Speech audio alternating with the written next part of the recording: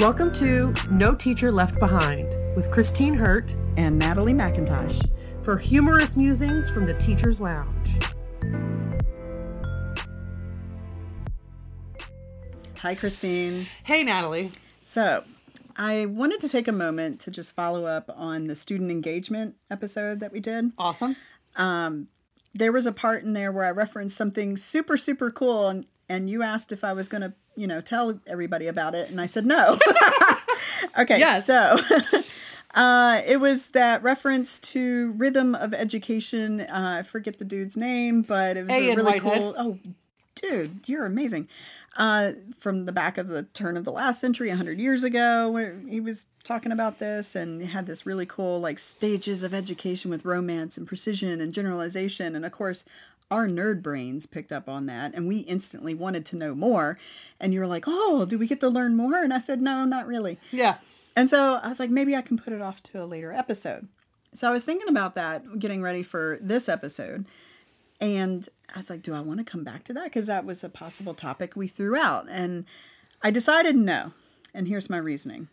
Yes, I think it's a wonderful thing to, for our little teacher nerd brains to go and pursue. But I want to keep, and tell me where I'm wrong, and tell me if you disagree with me. I will. I have no doubt. It's just how we operate. True. That the focus of this particular podcast is relevant issues and concerns and everything revolving around the lives of teachers today. And I kind of wrote down this really cool little blip of it's all about the active pursuit of improving lives of teachers. I love that so much. Oh, do you really? I do. You got it written down, so I'm going to read it here. The active pursuit of improving lives of teachers. I love that. Yeah, active. I love that as a mission. Yes. And so even though this is a really interesting, extra topic or a cool thing to read up on as teachers about the romance, precision, and generalization of education, as written down by the dude whose name you remember, I'll do that on my own time. But I think, just for clarity, this is what I think what we're trying to do here. Yeah. Is bring that conversation that we often have in the teacher workroom, yeah. bringing it out so that other people can join in this conversation, and maybe it could lead somewhere productive. Yeah. And so I just wanted to put that out there as my kind of thought process. Yeah. So I will make a reference to this publication so that, if your little education nerd brains peeked up also, at least you'll know where to find it. Yeah. Because they do have free online PDF versions of it, and it's really cool. Yeah. So that's an excellent segue into the topic that I have picked for today, which is to talk about A.N. Whitehead's address, The Rhythm of Education. You are shitting me. No, but, and I will admit off the top here that I have read half of it, not the whole thing, and I do plan on my own time to take my little education nerd brain to read the rest of it. I think it's really interesting, but I feel like I wanted to do this as a follow-up to our previous conversation because I read through about half of it, and it just sparked some ideas that I think actually are very relevant to teachers today, relevant to the conversation that we had previously, maybe relevant to what you are experiencing right now at school with the observations that are based around student engagement and all of that. Some of my thoughts are a little bit more bigger picture rather than, boots on the ground kind of stuff. But I think those two things can relate to each other. So I'm just going to get into my cool. Well, stuff. Maybe the reason I didn't want to do it is because I didn't want to research it. So I'm glad you did. Yeah. And I will say it's not the world's easiest read. I mean, it's not like, I don't know if any of you love Charles Dickens, and if you do, I'm very sorry, but it's not Charles Dickens where it's like every sentence is 3 paragraphs long and it's just horrible to read. But it's a language of a long time ago, so you have to really be very focused when you're reading it, which is why I read half of it. And maybe keep a dictionary by the table. What is this word? Yeah, and keep, as I did, a notebook next to you so you can kind of write things down and maybe, follow along. It is very dense. He's got a lot going on in that that publication. But it's also very, very interesting. So again, A.N. Whitehead is titled The Rhythm of Education, and we will have a link to the publication in our episode notes so that you can follow up with this on your own if you like. And so he talks about his rhythm of education, romance, precision, generalization. And one of the things that he makes a point to talk about is that I think on first glance, it's almost like there's the romance period, the precision period, the generalization period, and they all follow 1, 2, 3, and then done. But he talks a lot about the periodic nature of learning and that these 3 things come in a cycle. And each lesson should come in a cycle. Your semester should come in a cycle. Your lifelong learning should come in cycles. So there's bigger cycles and smaller cycles, different periods. And he relates them to, in a day you have a cycle of work and play, sleep and active time. There are seasonal cycles, and you are living through all of these different cycles, and it's the same with learning. And he says it's the conveyance of the conveyance of difference within a framework of repetition. It's periodic. Wow, that is dense. Exactly. Conveyance of what? The conveyance of difference within a framework of repetition. That's what he means by rhythmic. Okay, thank you. Yeah. And so that you're going through these different seasons, these different periods, these different moments, and they're cyclical. Okay. All right. And something that brought to mind for me is I have a friend who used to be a middle school teacher, and she told me one time about how 7th grade is the worst. And she said because you can't hardly get through any material with them because they're just raging with hormones. Everything is super dramatic for these kids.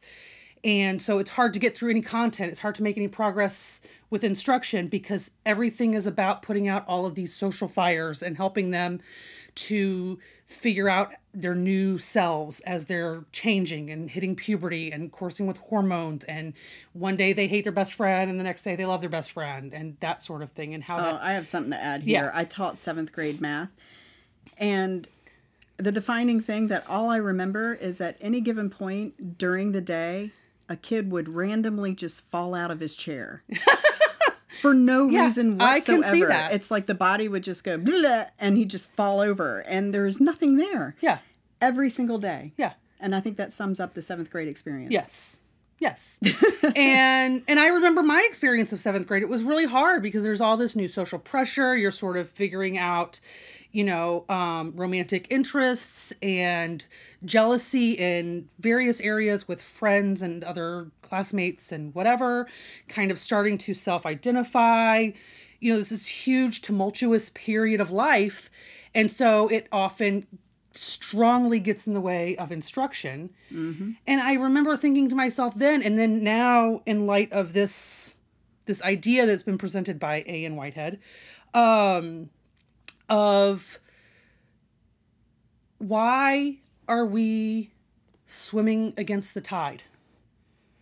Why do we have our curriculum set up so that they're supposed to get through the same amount of information in 7th grade that they get through in 6th grade and in 8th grade? Oh. Why don't we say, you know what? 6th grade's a little bit easier on them socially, so let's get ahead of the game.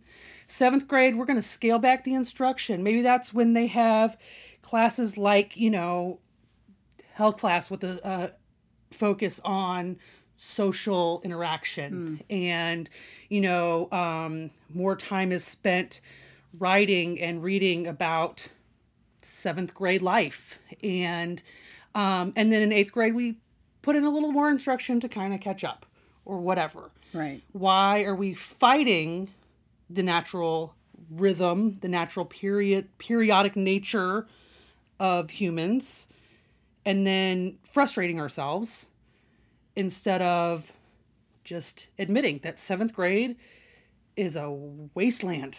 Yeah. And just, you just survive it and you get them through it. And that's where we focus on more of the social stuff, the getting through the hormonal time, letting them kind of be who they are, and then fitting the content and instruction before and after all of that and a little when bit. did he write this? Like 1940 something? Yeah. So, yeah, okay. Yeah. And I totally agree. I liken it, it's like all through elementary school, you got all these little caterpillars. Yeah. And then in middle school, they dissolve into the goo inside the chrysalis. And then hopefully they come out and they start building their strength to get out of that chrysalis so that they can fly away somewhere else. Yeah. And so, yeah, I've always referenced like middle school as just being the dissolving into the goo, and it's messy and it's gross. And I love that idea of not swimming against a stream. And it does play into a bigger picture as an educator, because there's lots of moments in my classes where I just have to just quit doing the brushstroke upstream and just kind of get in my inner tube and just float for a while. He's got to ride the stream, ride the wave. Metaphor. Yes. We're just going to continue with this metaphor for like the whole episode. Yeah, just ride that wave. And it goes back also something else that he talked about in his address, and he was talking about, I think it was early in the address, and he's sort of talking about why he's talking about this, why he's making a point to go into such detail about all of this. He says, I do not think that this obvious truth, and the obvious truth he's talking about is the sort of romance, precision, generalization, progression of learning. He says, I do not think that this obvious truth has been handled in educational practice with due attention to the psychology of the pupils. And I think that also comes into play. Like, if that's the psychology of the pupils right there, is that being 12 sucks. Actually, that was the chapter in the book in my human growth and development class. It was like chapter 12. Yeah, being 12 sucks. Being 12 sucks. Yeah. And I think it feels almost disrespectful to 12-year-olds to not acknowledge what they're going through and how maybe things need to be a little bit adjusted so that they too can survive. Like, the teachers need to survive, but the kids need to survive. Yes. And do you feel like this phase kind of helps contribute to kids like defining themselves as bad at math or bad at English or bad at science? Because they have so many possibly more failures during middle school years, and it kind of, since they're so drama driven, maybe that's where those definitions come in. I hadn't really thought about it that way before. And by the way, we got a lot of head nods from our sound engineer, who is he's currently a junior in high school, so he's closer in it than I am. That was like 33 years ago for me. But I don't even want to think about how many years ago. But, okay. But no, I hadn't quite thought about it that from that perspective or through that lens. But I think that's very possible that, students are, they're just trying to rage through their life, like their actual life. And they've got teachers breathing down their necks to get to work. And they're like, man, this sucks. I don't want to do this. Mm-hmm. And so they want to just quit, and they get frustrated, and they don't do well because things are overshadowing, and they just internalize that. And so, I think you're spot on with that observation, that's definitely a factor. And then also, while I was thinking about that, the idea of handling all of this in educational practice with due attention to the psychology of the pupils, for me sparked a thought about, and this is something I would love to do a whole episode on because I have so many thoughts about it, but how teachers are prepared and trained for the profession. And it is my personal opinion that we do it very wrongly. And I know that's not a word, but that we're just going to go with that. I feel like it would serve the profession better to train teachers along more of an apprenticeship model. And I know that, people who go through, Natalie and I talked before about how our entry into the profession was very non-traditional, right, for both of us. But people who go the traditional path, they do have student teaching for, a semester or a year or whatever, depending on the program. but I don't think that's really satisfying what I'm thinking needs to be satisfied. And rather than having a class on how to prepare a lesson, you have a lesson on how to prepare lessons, and then you're paired with a master teacher. Yes. To prepare lessons. And then you watch them do it, you do it with them, and then you do it. It's the old I do, we do, you do that right. we are taught to use in our own classrooms. Right. I feel like that would be a much better model, but that there should be an opportunity for teachers in training to learn about the psychology of students. I mean, yes. I feel like that's something that I learned on the job versus I feel like that's what would be better front loaded. That's what you learn ahead of time is human behavior, human psychology, how these periods of life work, like what's going on in puberty, what's going on at the end of puberty in high school, what's going on in early childhood, what that development looks like. I think it probably happens a lot more for teachers who are preparing to teach younger grades. Maybe. I don't know. I don't have a lot of experience with this. I think it would be useful for all grades. And, yeah. We do in Virginia for licensure, we do have that psychology course that they make us take. But it is all very theoretical and everything. It'd be really nice to apply those and get our master teachers to explain, you're going to see this in your classroom, and here's the psychology behind it, and here's what they need, and here's what you can do to support them moving forward. Yes, thank you. You took my thoughts and made them into words, and I really appreciate that. I'm here for you, babe. And so because I feel like if teachers better understood that, and better understood what that looked like in practice when you're working with 7th graders, 10th graders, 12th graders, whatever, what that looks like, what those stages are about. It would better help teachers adapt their lessons, their teaching, their rhythms to that. Yes. Rather than what happens so often is that teachers have to figure that out by trial and error. And trial and error, and it takes years to get into that rhythm and to understand it. And for a long time, as a novice teacher, I took it personally. Yes. That their behaviors were either because they didn't like me, or they didn't respect me, or it was all about me. And finally, I was talking to somebody, and they're like, wait, it's not about you. Yeah. It's about the math. Yeah. Because that's the topic I teach. And having that perspective now kind of eases my brain a bit when behaviors are not in line with what I want in my classroom. I don't take it personally anymore. Yeah. And now that removes me far enough away, detaches me, distances me, where I can think about the psychology of what's actually going on, what might be motivating the behavior, and what can I do to support them. Either do I need to talk to them and bring awareness into their behavior and things like that? Or do I just need to be a listening ear and say, hey, it looks like you're going through something right now, but there may be a better way to go about this.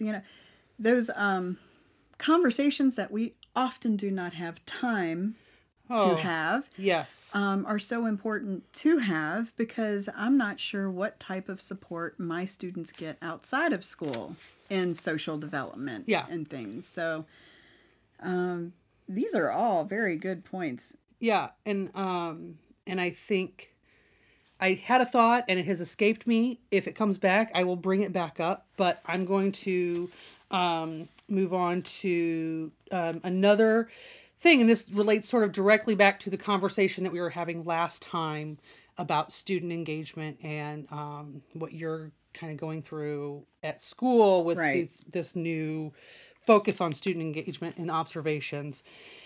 And he gets to the point, and this is about halfway through the address. It's about where I left off.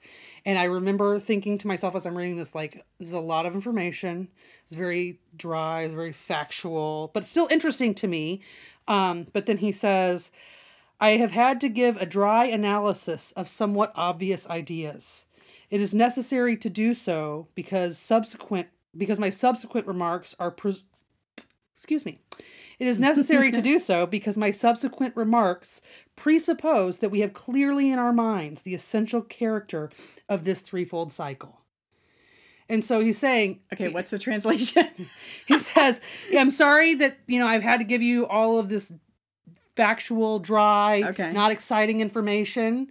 But I needed to do that because we need to have that all fresh in our minds, clearly on the same page while we talk about the next thing. So it's like, I'm sorry I had to give you 150 multiplication table problems, but you're going to need this for what's coming next. Yes. Yeah. I'm sorry that I had to go through all of this explanation about the quadratic formula. But it's an important thing you need to know so that we can solve these cool problems that I want to talk about. Got it. And I feel like there's a lot of that in our everyday lessons. There's a lot of that in a unit.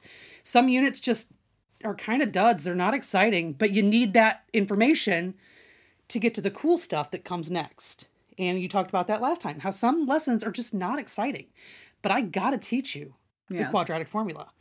And I feel like also we as adults, or, not us personally, because we weren't there when he gave the address, but the people he was addressing were assumed to bring their own motivation. You want to hear about this. It's not my job to get up here and entertain you. We got to get through this dry stuff. Right. And then we can get through the maybe more meat and potatoes or new ideas about it.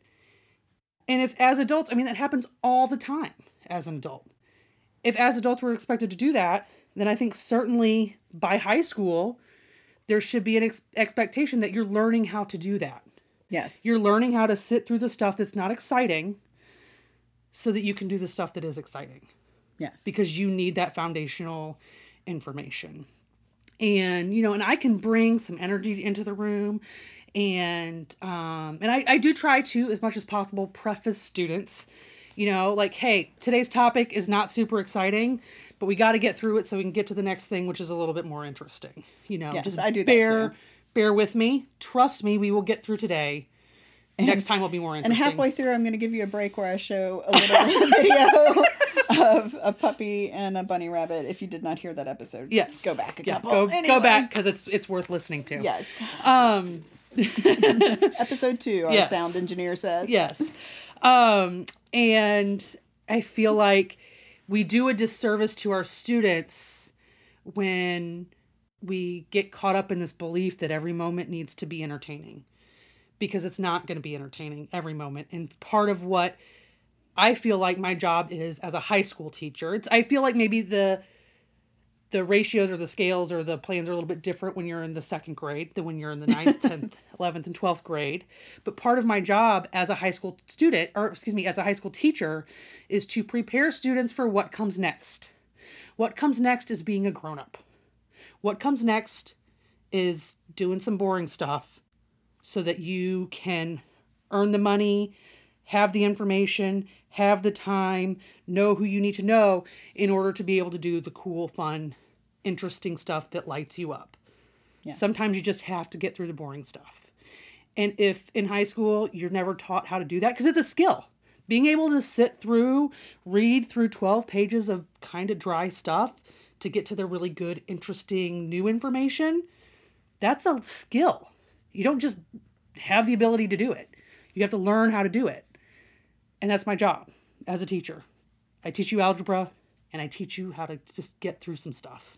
Exactly. You got to learn how to provide your own rewards, provide your own incentives for getting through the dry. What do you call it? The dry analysis. Yes, the dry analysis of somewhat obvious ideas. Yes. So, and you're right. That is a skill. I think my main motivation as a student in school was fear of my mother. Yeah. Yeah. I didn't necessarily learn how to provide my own sense of reward, my own incentives, to do the dry stuff. Yeah. I avoided the dry stuff. Like the plague. Well, we all do. That's human nature, I think. I'd much rather go out and party or something. Yeah. Not anymore. I just go to bed at 8. But, Yeah. But, and I think that kind of ties back into that whole, like, periodic, cyclical nature of learning. It's like you have this period of some dry information, and then you've kind of set the stage maybe a little bit so you can get some more interesting information that you can kind of plug into that framework.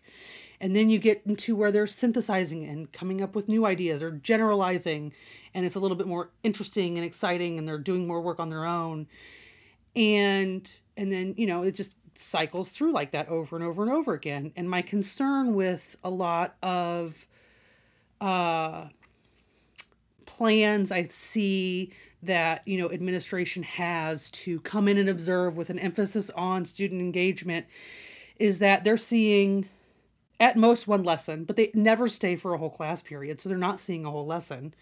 They're seeing, and if they get there for the 10 minutes, it's just, we got to set up the background information for how to use this formula. It's not exciting. Right. Like, that's all they see. Yeah. And so they're like, your lesson is boring. Well, no, you didn't stick around long enough to see how we then took that information and built on it, and it made things interesting. Right. You know? And I think what happens sometimes, especially for new teachers or greener teachers, younger teachers, is that they're afraid to have those moments of dryness, of not exciting, because if admin comes in during that time, then that's what they're judged on. So they want to make every minute exciting. Right. And it's really stressful as is. the planner of the lesson to try to do that, because some things, it's just, unless you're rapping it, it's just not going to be exciting. You mean rapping like singing? Yeah. It's like rapping. Is that a new education term? No. Just like, you know, like if you're going to rap a formula so that they can remember it, then I guess it might make it interesting, but I don't think it's going to make them understand it anymore. True. You know, and I think maybe as teachers, we need to be a little bit more vocal about, you know, this part of the lesson was not exciting, but it needed to be done so that we could get to the part of the lesson that is exciting.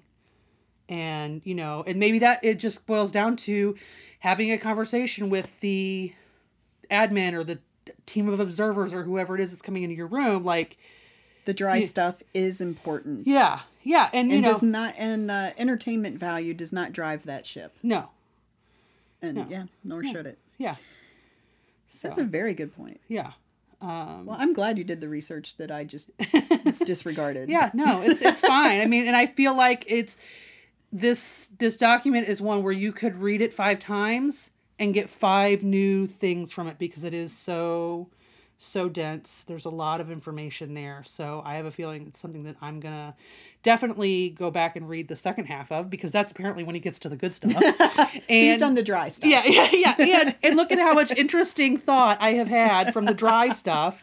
And a lot of that comes from, this is my own internal motivation. This is something that I'm very interested in and want to learn more about. And I think there's a lot to be said. And you're feeding your teacher nerd brain. Yes, I'm feeding my nerd brain, and I love it.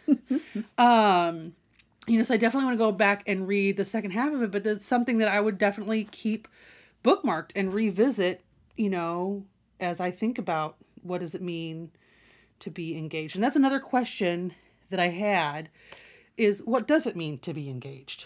Oh, good one. You know, what does that look like? When somebody's observing your classroom, you know, does that mean that just everybody has their head up and their pencil to their paper? Is that what they're looking for? Are they looking for lots of hands in the air and excited looks on their faces? Because I don't think they're going to necessarily get the second thing.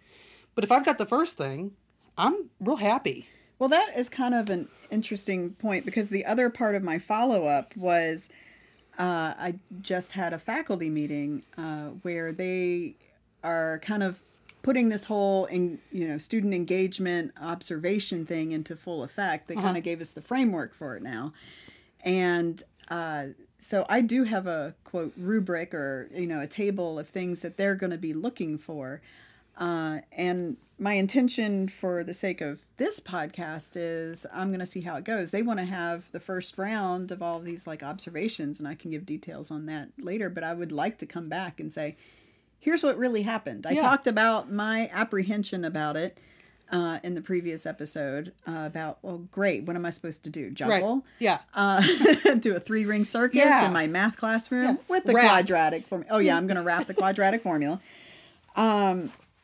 And just kind of come back around and say, well, this is what really happened. Yeah. And just kind of give some reflections on that. So that was another follow-up I wanted to come and say, it's in process, and yeah, I want to be able to, report on it, because I think there are some benefits to it, and there might be some not so great parts. Yeah. And so you said that there's going to be like a team of people coming to observe you. Yeah, the idea, and this is how I understand it, because it was just presented to me yesterday morning, is that 2 or 3 people from your own department are going to visit your classroom for about 10 to 15 minutes. Oh, great. So, yeah. A snapshot.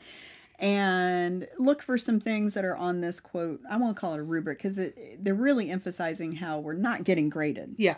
That it's really mainly for the observers to get their own takeaways and have a meaningful discussion afterwards. Okay. And then they'll come in and have a meaningful discussion with you about, hey, we saw this. Yeah. And if they have any ideas, they can throw that out. If not, it's not. So that's what I want to kind of experience, because they're going to start in a couple of weeks, I think. And they want to wrap up by the end of the third quarter. So at a later date, I'll be able to bring this full circle, a cycle. Yes. And there you go. And be able to report back on it and just kind of share.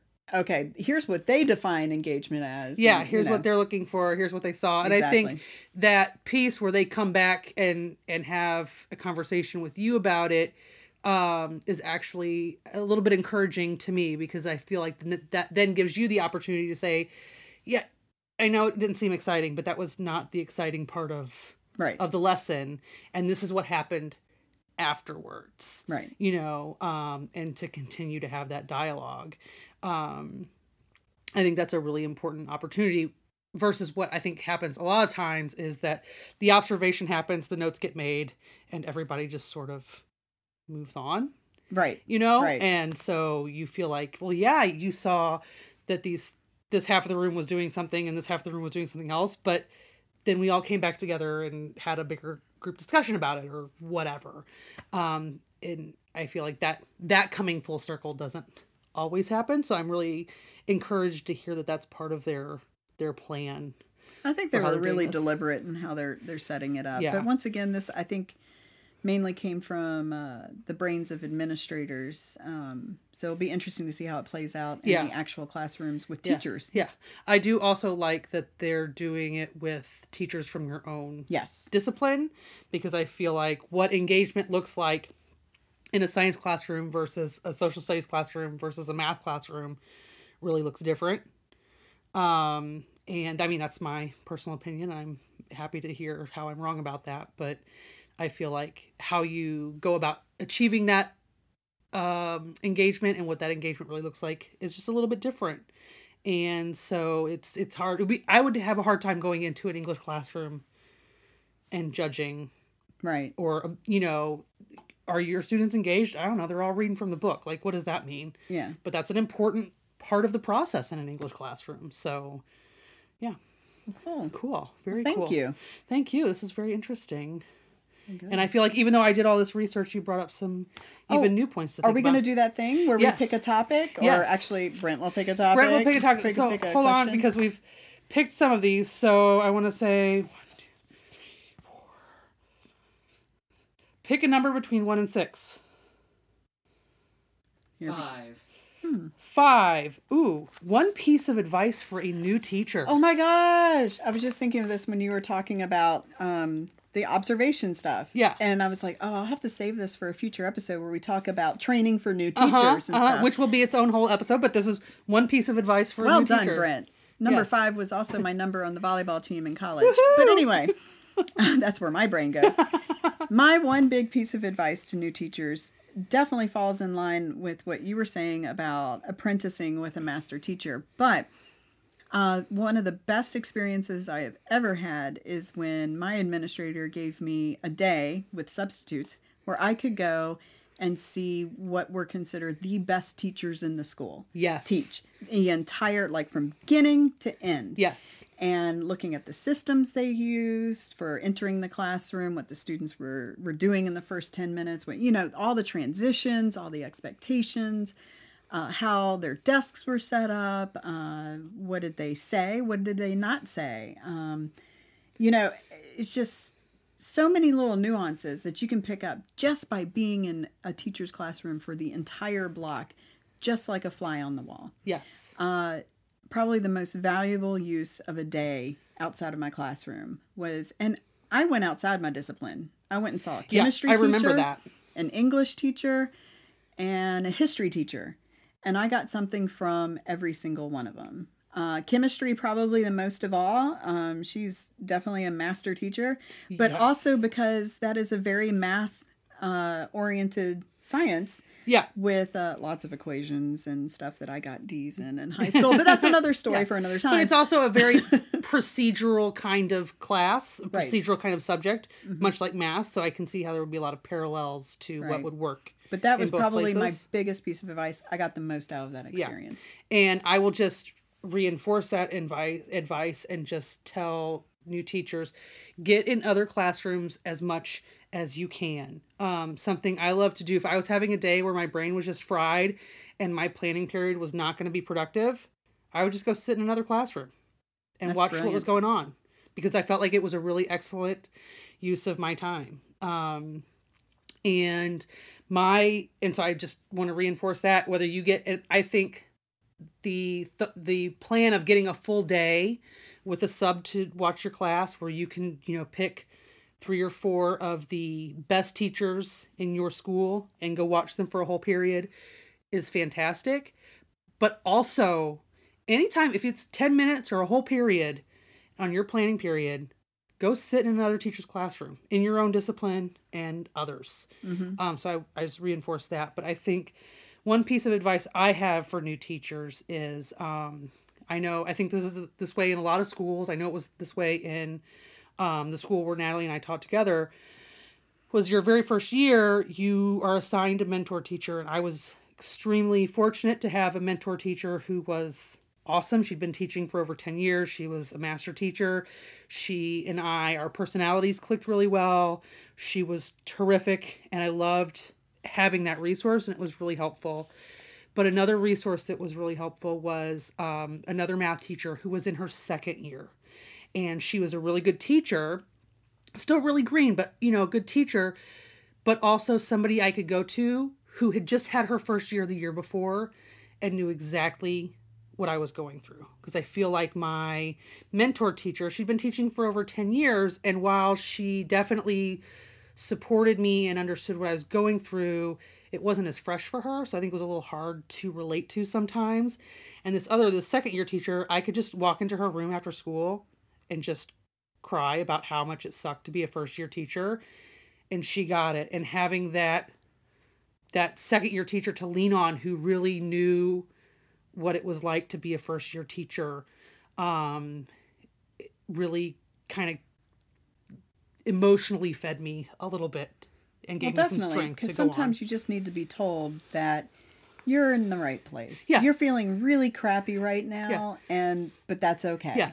This is normal. Yeah. This is totally normal. And also it helped that she and I taught the same. We both taught geometry. So she would say, yeah, you know what? Teaching logic is tough.